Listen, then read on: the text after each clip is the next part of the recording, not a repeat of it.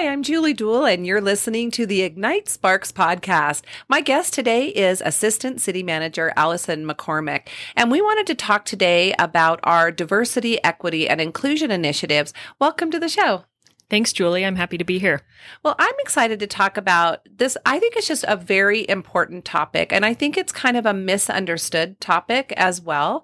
So I really wanted to talk to you about our initiatives and why they are important to the city. I just created a video recently and I talked to department heads kind of about what these initiatives were.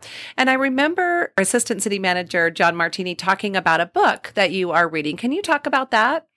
Sure. The book is called The Conversation.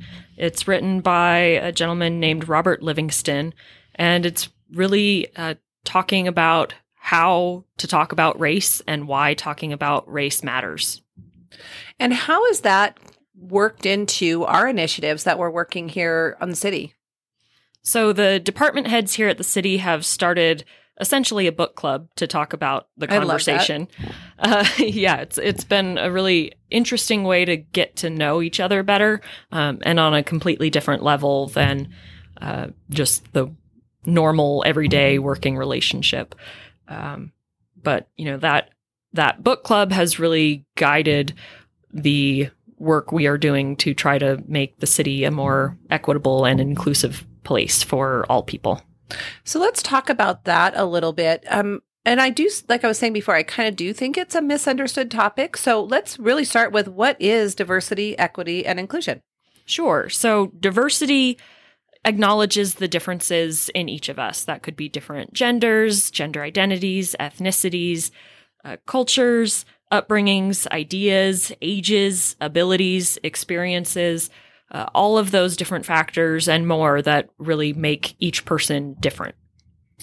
So I think people sometimes just group these. And so what is equity then? Sure.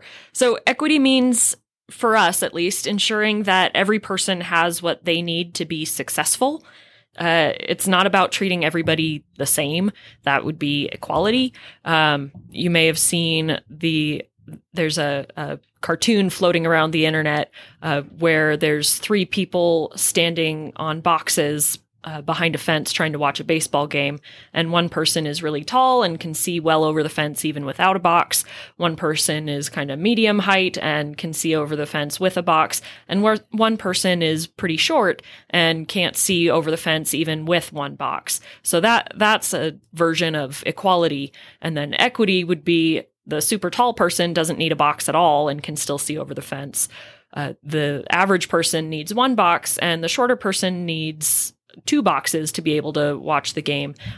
So equity is when everybody has what they need to be able to watch that game and enjoy. Whatever box size they need to be able to, or not, to be able to watch that game. Yes, exactly. That's a great visual. And I think that really helps me even kind of understand that, because I do think it's important that we all have what we need, and especially in the workforce, to do our jobs, to make sure that we have what we need to do our jobs. Yes, exactly.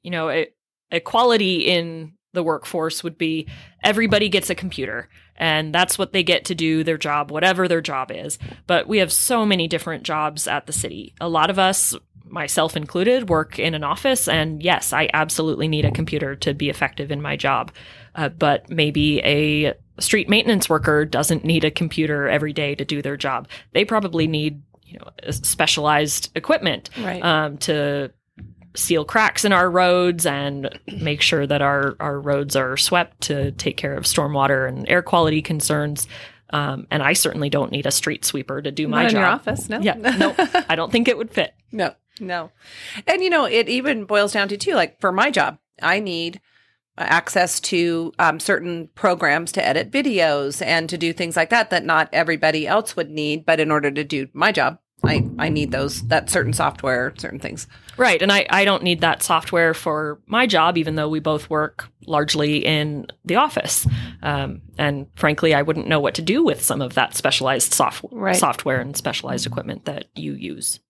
So kind of a broad question, but why is this so important to the city? We are primarily a service organization. We serve residents, we serve businesses, we serve visitors.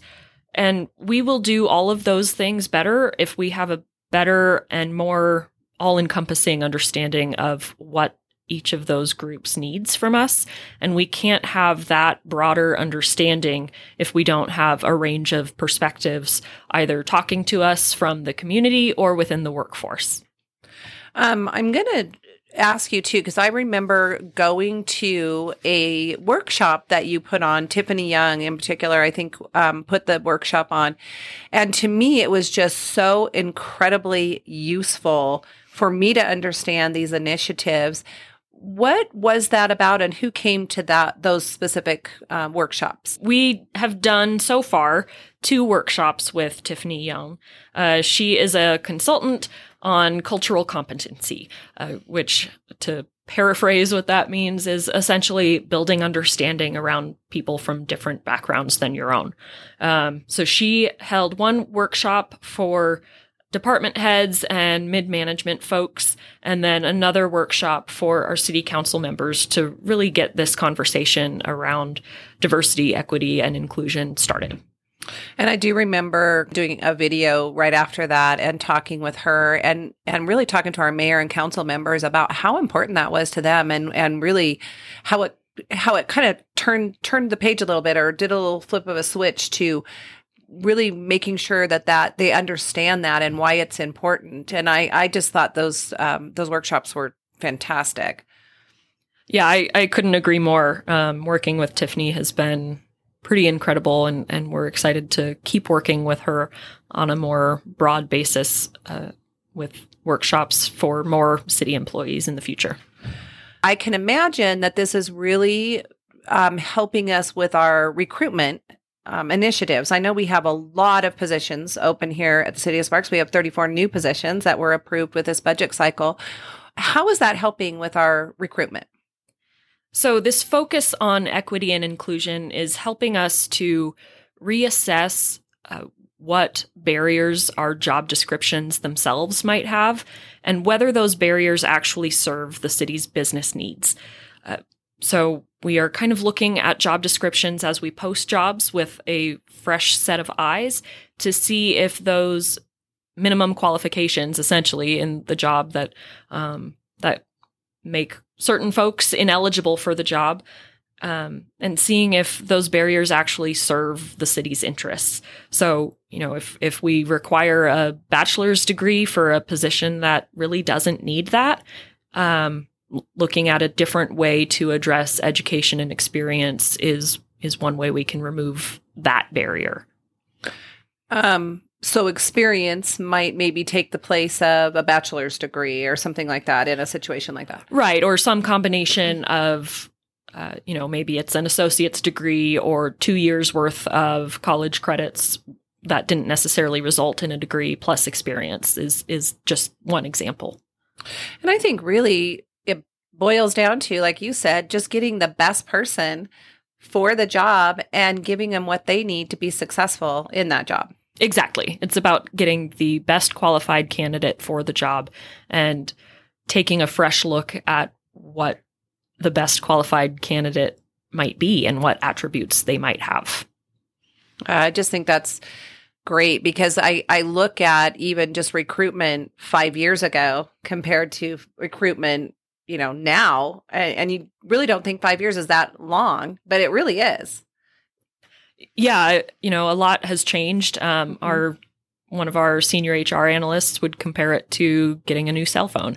The average person gets a new cell phone every 2 to 3 years in the United States, and recruiting changes just as fast as technology, and we need to be adaptable and flexible to keep up.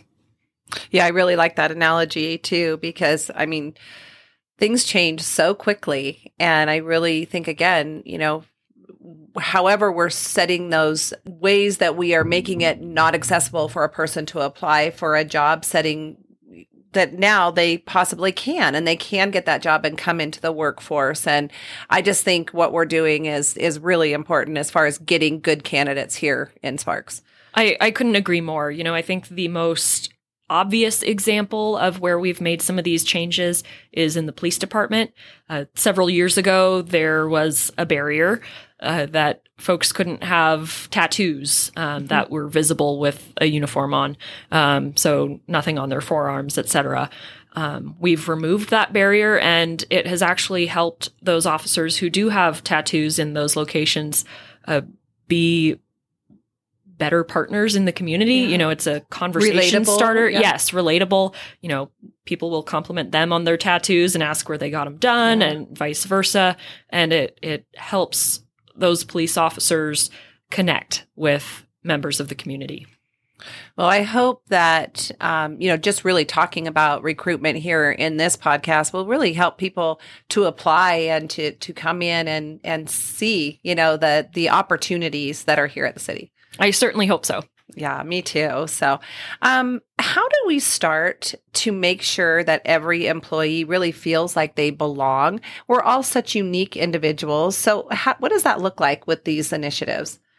I think the first thing is to let go of our assumptions. Just because someone looks a certain way or speaks a certain way doesn't mean that we understand everything about their background. We don't even understand everything about the backgrounds of our closest friends. So How could we assume that we know everything about someone we've just met? When we think about belonging, we don't want to think just about fitting in. Fitting in might mean that you have to hide something about yourself, or at least that you feel like you have to hide something about yourself to fit into the mold that is created for you before you even get there.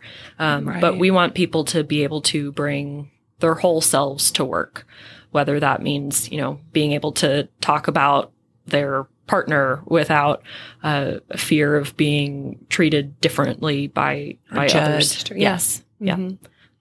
Yeah, it's interesting because I think we do. And I don't think it's intentional, but I think a lot of us just have biases. And I think just being aware of those biases, or even just thinking through, am I being biased about something? I think that's so important with these initiatives. And I know I have learned a lot just me personally going through some of these workshops and thinking, I just need to leave those biases at the door if I have a position open, or I will, and what that looks like for that person coming in, and what perspective they can bring that will be unique to this job that I don't have, and how beneficial that would be to have somebody completely with different ideas, come in and be able to help me in any position, really. Right. I think it's really important to acknowledge that we all have biases. And if we are going to create an inclusive organization, we have to be willing to wonder whether we have biases about a certain issue, and to address those biases and confront them. And having a bias doesn't mean that you're a bad person, or it doesn't even mean that you're ignorant about a particular topic. It means that you've grown up in the culture in which we live that has biases, and we just have to be willing to think about and confront those, and think outside the box that we put all of ourselves in. And I think being open to other points of view is part of this, right? Absolutely. Back to serving all of our residents, visitors, and businesses, we have to be open to hearing other points of view in order to get new and better ideas. I really like that. I really hope people are understanding this a little bit better. It's not just about one specific issue. It's an all-inclusive topic, and I just really, I'm appreciating you talking to me about it. Just really listening and learning from people is so important too. And I do remember City Manager Neil Crute saying that these efforts aren't about hiring quotas or getting rid of current employees. They're about making sure current and future employees and all those people we serve feel welcome in the city. Absolutely. The city has so many great services for the public, and we want people to feel safe and welcome in asking about those services and applying for those programs. And as far as our employees, we want people to be happy at work. Right. And people aren't going to be happy at work if they don't feel like they can be a version of themselves. In our new employee contracts too, there's been different things on there like paternity leave or foster care and adoption leave, things like that were not even thought of years before. So would you want to mention a little bit about that? Sure. To several of our employee resolutions, so those govern our management, professional, and technical employees, which is a lot of the folks here at City Hall and many others throughout the city. Our police deputy chief's resolution and the resolution governing our assistant city attorneys. We added, and city council recently approved, 4 weeks of paid parental leave for folks who've either just had a new baby or have just gotten a foster or adopted child placed with them. We did that for a couple reasons. The first reason for adding that paid parental leave, frankly, is to be more competitive with the private sector, to get highly qualified employees who may be looking at more than just pay when they're considering whether to come to the city. Paid parental leave is becoming more and more common in the private sector, and we want to create as many draws as possible as we can for people to come to the city from private employers. In addition to that, the burden of having a new child and raising a child often falls more heavily on women or the person who gave birth. So providing paid parental leave is one way to even the scales a little bit. Mm-hmm. Yeah. I just think benefits are so important. And that's one that I could just think of right off the bat that I thought was just such a great addition and really might draw some people to apply for jobs knowing that that's a part of what they can, get here. We certainly hope so. Yeah, exactly. So I want to go back to you saying before that diversity, going back to kind of what diversity means, but diversity is being invited to the party. And I just love that you said this. Equity is having snacks at the party that fit your dietary needs. And inclusion is having a blast at the party. Who doesn't want to have a blast at the party, honestly? And I just think that we here, and I just see such great initiatives. We want everybody to have a blast at the party here. Yeah. So, City Manager Neil Kreutz gave that analogy in that video you put together. Yeah. And, that's all about being able to bring your whole self to work, or your whole self into the city, whether you're joining a Parks and Recreation Department program or trying to get a business license, whatever it is that you're seeking from the city. We want everybody to have a blast at our party. Yeah, and feel welcome and included, yes. I think is great. Another topic I wanted to talk to you about is we have a new diversity, equity, and inclusion board. Can you tell me why that's important to the city? Yes. As part of seeking out other perspectives, it was very important to the city council and the city manager and myself, and many of our employees throughout the organization that we seek perspectives that aren't just from city employees and aren't just from the folks who often apply for other boards and commissions. Mm-hmm. So this was really a targeted board that is directed at addressing and making recommendations about equity and inclusion issues at the city. And I know it's new, probably only a couple meetings in right now. Yes, our first meeting was in June, and we just had our second meeting on July 12th. So how is that going? And are you finding the conversations being pretty open at that board? Yes, the conversations have been very open.